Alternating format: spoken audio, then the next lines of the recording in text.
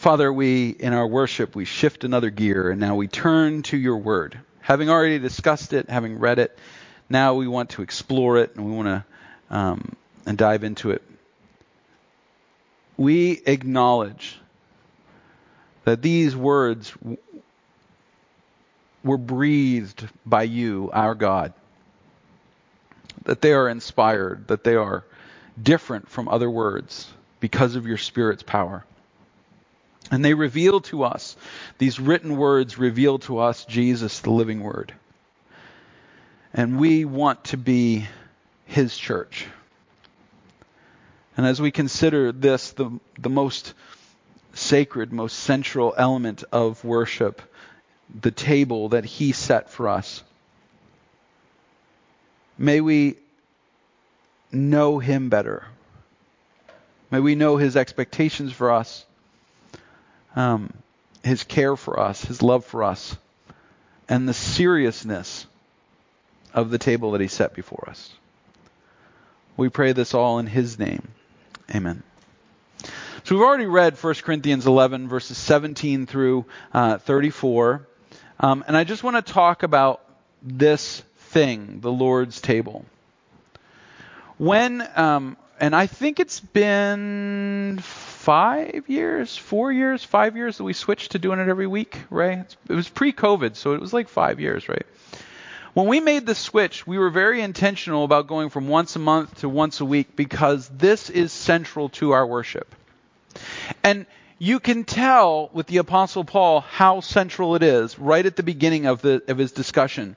When he says in verse 18, he says, "For in the first place, when you come together as a church." Now, what is that? We come together as a church. What is that? It's the worship service, right? It's first Sunday of the month. It's pretty straightforward. He actually mentions later in this particular letter about coming together on the first day of the month, or first day of the week. But he says, when you come together, in verse 20, when you come together, so when you come to the worship service, it's not the Lord's Supper that you eat. He says the problem is you're coming together, but you're not coming together to observe the Lord's table. So that kind of hints to us, kind of explicitly, that this is supposed to be the central piece of every worship service. And you say, well, now if you grew up in the Baptist tradition like I did, or the free churches, evangelical churches, you know that for the most part, people do not do communion every week. Now, in the liturgical churches, they do it. The Roman Catholics do it. I mean, not only do it every week, they do it multiple times every week. And the same thing with the Episcopal and the Anglican and the Methodists, and they do communion every week. And they have different names for it: the Mass, the Eucharist, different terms for it. But they do it every week. But a lot of the independent churches, Baptist churches, evangelical churches, they don't do it every week. Why don't they do it every week? Because in the Reformation, this is something that we'll talk about in the churches class, but in the Reformation, the centerpiece of the church moved from the Lord's table to the pastor's pulpit. And now there's validity in the argument that the preaching of the Word of God should be central and primary to our worship. However, not at the cost of our unity with Christ. And these two things are not in competition in the church. The preaching of the Word of God and the observance of the Lord's table should not be in competition. What does Paul say? I hear that among you there are divisions. That you're not approaching things thinking about the unity of Christ. Everything should be unified. When I was coming up as a pastor, there was the worship wars. Dun, dun, dun. Doesn't that sound like two musicians coming at each other in like a cage, like a UFC match? The worship wars. Chris Tomlin wins by submission. But the worship wars were this argument: should we sing hymns or should we sing new music? All right, and there was this big argument. Well, the hymns are this rich and deep tradition, and they are a rich, deep tradition. Although I'm going to clue you in, a lot of them were not written as long ago as you think they were. All right, but we have this deep idea of this, and there is beauty and value in those hymns, and they should be sung, and they should be a part of our worship. But that does not mean that anything written after 1950 should be discarded as useless. And so people used to ask me, they're like, do you have a contemporary service or do you have a traditional service? And I used to look at them going, what are you talking about? We just have a Jesus service. If it talks about Jesus and points us to him, we're going to use it. I was like, so we don't use music, we don't use the hymns that have kind of questionable theology. Have you ever read some of them? Some of them have some weird things in them. I come to the garden alone. Are you Mary Magdalene? What is going on in that one? And it's actually based on a dream that a guy had. So I'm like, Or my other favorite, all right? Come around 4th of July, everybody wants to sing the Battle Hymn of the Republic. John Brown's body lies a moldering in the grave. That's the original lyric to that song. So, Or my other favorite was, can we sing the Star Spangled Banner? And the answer is no. Not only can we not sing it in church, very few people can actually sing it. Just in general. Same thing with the Hallelujah Chorus. Somebody one time, our hymn book used to have the Hallelujah Chorus in it, and we had a Christmas hymn sing where everybody just picked songs, and somebody picked the Hallelujah Chorus. How many of you have ever actually tried to sing the Hallelujah Chorus, right? All right, there's like a handful of us that were in choir. It's not a solo song, and it's not a song you don't sing prepared. We could just wing this.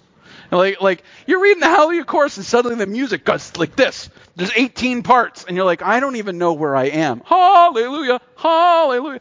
All right. But there's depth and richness to music. There's not a decision. People say, well, can you be a casual church? How are you going to dress in church? I'm like, preferably in clothes. I'm not too now I have a thing. You will notice when I come to church, I always wear clothes in good repair. I like to wear a button-down shirt. I like to wear khakis or pants. I'm not a suit and tie guy, but that doesn't mean you can't worship in a suit and tie. I'm not a ripped jeans guy. All right? I'm not saying you can't worship in ripped jeans. It's hard, but you can. But I like a nice, neat look. The best thing that ever happened to me was the death of skinny jeans. I just hate the whole idea of middle-aged men in skin-tight pants. It's just not a good idea. So anyway, my point, though, of this is that when we come to the worship gathering, it's not we need to seek unity in the elements of our worship. We and the Lord's table and the preaching of the word and the singing of songs, that they are not supposed to be in competition. And people sometimes talk about, well, I go to this church because the music is rocking. Oh, be careful there. Or I go to this church because they have a light show. Oh, be careful there. Or I go to this church because lots of other people go to this church. Oh, be careful there. Now, I'm not saying that's wrong to have a big church or a light show or rock bands or whatever they get, but this should be a unified message. And the Lord's table should be the foundation of our unity. The foundation of our unity is not everybody likes how Eric talks. The foundation of our unity is not the band is always on beat. They're also always incredible and they played that U2 song with Christian lyrics amazingly. That is not the foundation of our unity. What was happening in this church, and we read it in verses 10 through 17, is that the fellowship of the church had become fighting. It had become competition. Who could eat better? Who could look better? Who could be invited to the table? They were literally in this church. They're literally looking for their buddies to pull them to their table to have their little party and drink and stuff, while the poor who are coming in are being pushed to the edges and being given nothing. And Paul says, how is that unified? How is that a unity of Christ? How is the church glorifying Christ when it is fragmented like that? That it's broken and it's classed and divided and there's all these things going on, and then people are walking around going, well, I'm of Apollos and I'm of Paul and I'm of this and I'm of that, and I've got the nice bread and you've got the moldy bread and I've got good wine and you've got junky wine, and that's because you can't afford to be a real member of the church.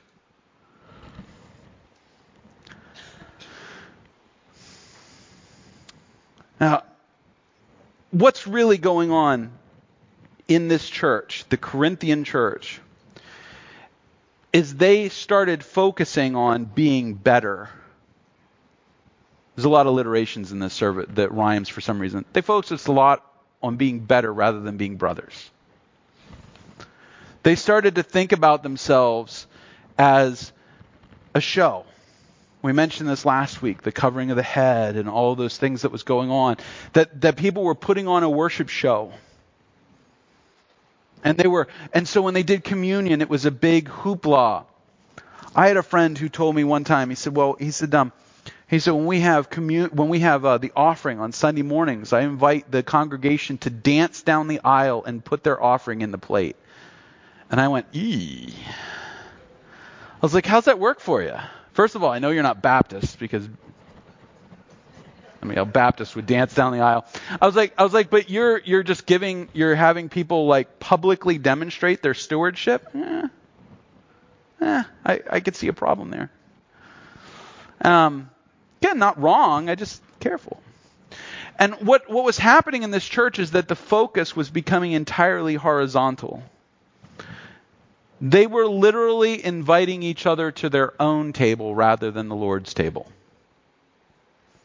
They were coming to a situation and they were going to throw a party for Jesus, and he was invited. I mentioned this earlier.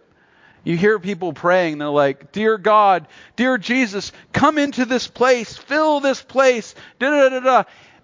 And they're saying that 20 minutes into the worship service. It probably should have started with that one.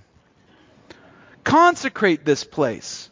Now, I don't know about you, but this is not some kind of quasi-mystical thing. There's something special about this place. It's not the construction. It's not anything like that. It is that I know as the pastor, when I'm walking through here during the week, I know that on Sunday morning, a group of people who are sensitive to the Holy Spirit and sensitive to one another are going to come together to worship Christ. And that makes this place central. It makes it important.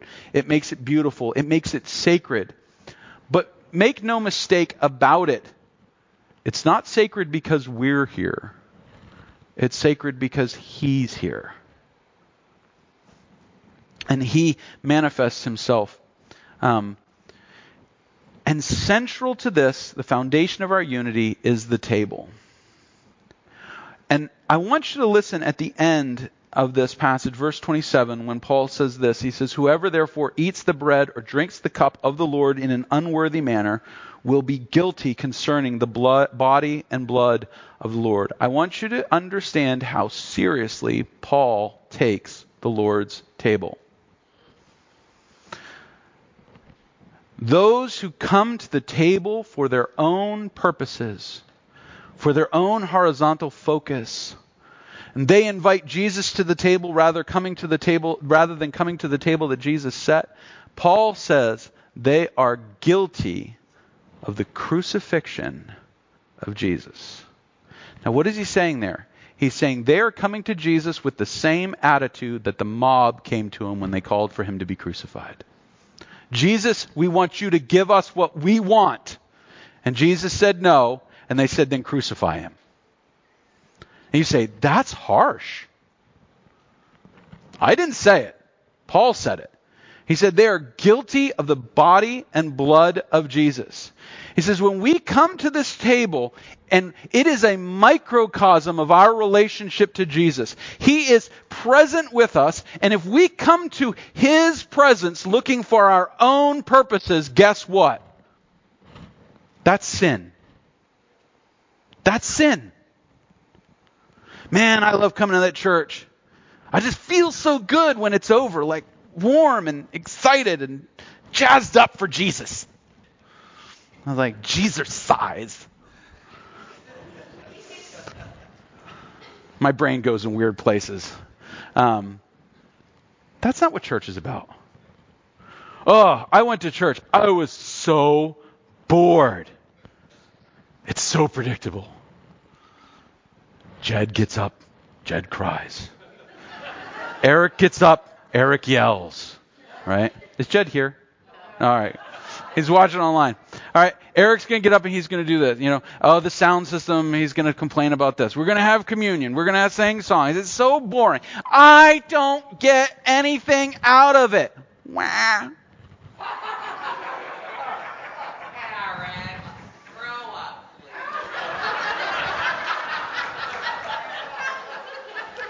The church isn't about us. You say, I don't want to go to church. It doesn't do anything for me. It's not Jesus that's wrong in that situation, just so you're aware. It's not Jesus that's wrong in that situation. Now, there are things called church that aren't about Jesus. And you got to get out of those things. But when you come to a place where you know the Spirit of God is present and it's at work and the relationships that God is building, that fellowship is connected, and you're not getting anything, it's not that Jesus isn't there.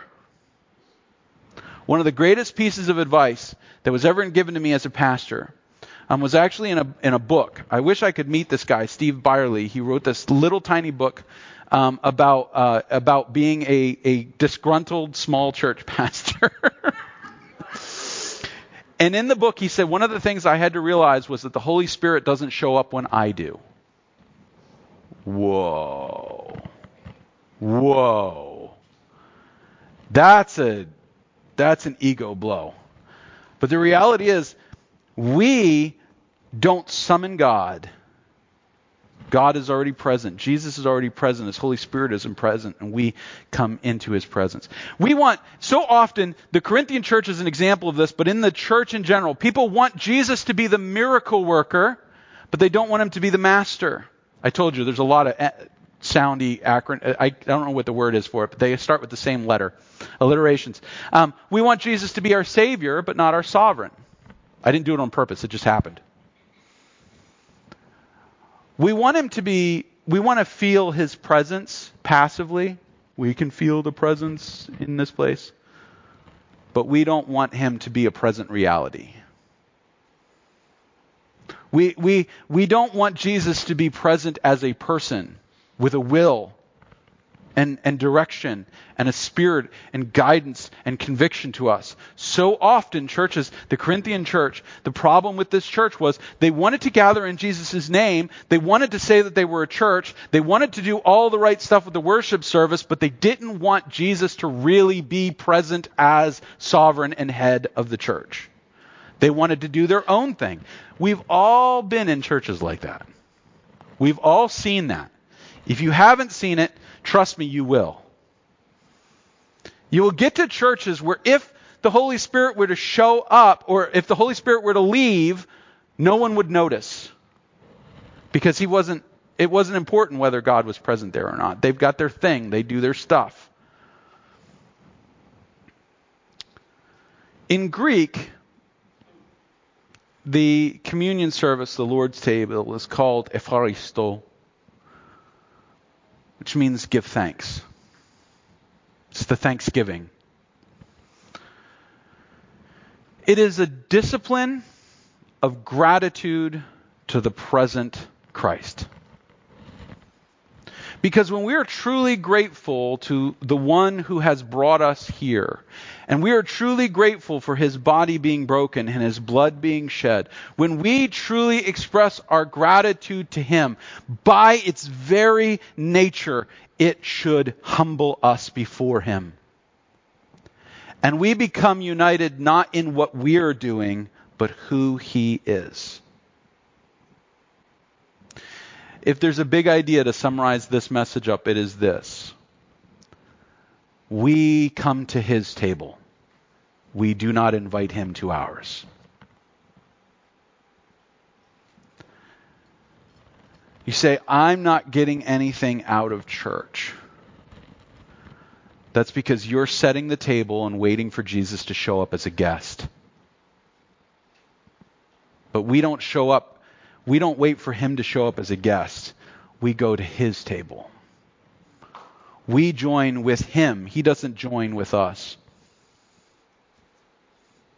I was watching a video about worship, how to lead worship, from a pretty prominent worship leader. And the person in the video was saying, we serve Jesus to the congregation. I was like, okay. Then she said, the Holy Spirit is our greatest ally in leading the church in worship. And I went, whoa. Stop! You hear what's wrong with that statement? The Holy Spirit is our greatest ally in leading the church in worship. I thought we were his servants and ministers to the church. I thought we were allying ourselves with him, not him allying himself with us. He is the United States in World War II. We are Belize. We don't unify. He doesn't come to us. We go to him. And this answers a lot of problems, a lot of questions. People say, well, can't I worship at home or in nature as well as I can worship in church? No! Because Jesus instituted the church. Can you worship in nature? Sure. Can you worship at home? Yes. Does that mean you can just ignore the gathering of God's people the way that Jesus commanded us to do? No! You can't. I can just worship in my pajamas. It'll be more comfortable. It's the YouTube stream. One of the reasons the YouTube stream is never that great, I'm always telling Dale and Leo to mess stuff up from time to time. I don't want you to be comfortable watching at home. I want you to say, they're messing it up. I'm going to go see it live.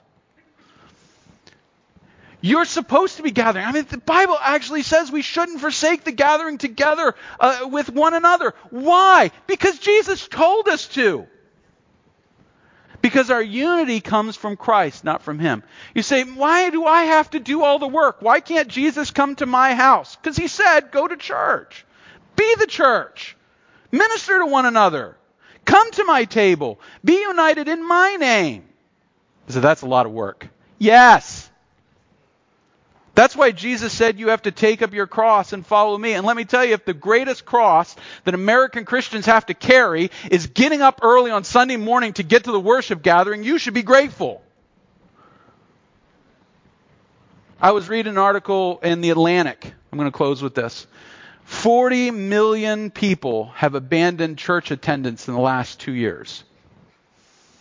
And the article, which was written by a Christian, was trying to explain how it happened. What happened? Why did people stop going to church?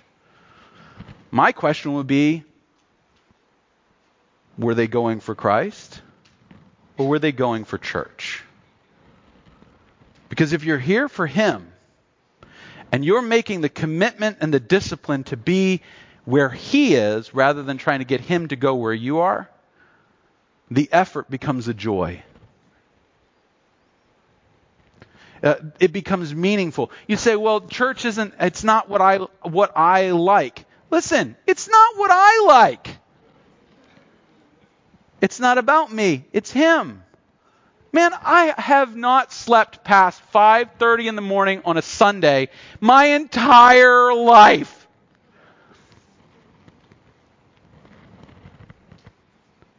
It's a discipline to come to the table. It's the foundation of our unity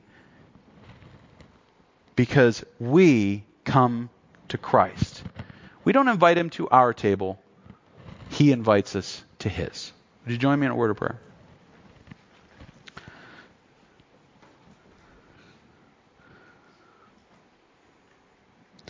Jesus, you brought us together today.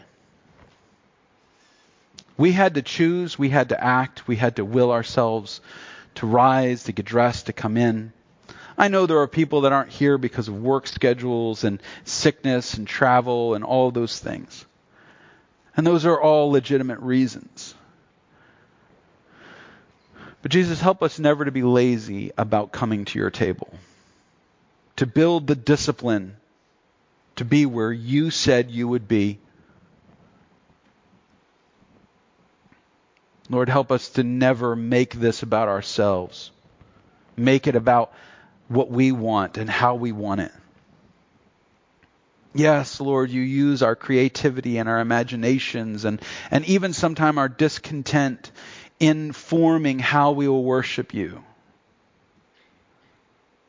But help us to always, always, not just make it about you, but make sure that we're coming to you. We pray for the church of Jesus Christ around the world, trying to speak the gospel into the lives of people. The message of the cross, the difficulty of preserving our allegiance to you over our allegiance to the world. Jesus, you are glorified at the table that you set for us. We do not need to ask you to be present where you have promised you will be present. We can simply celebrate.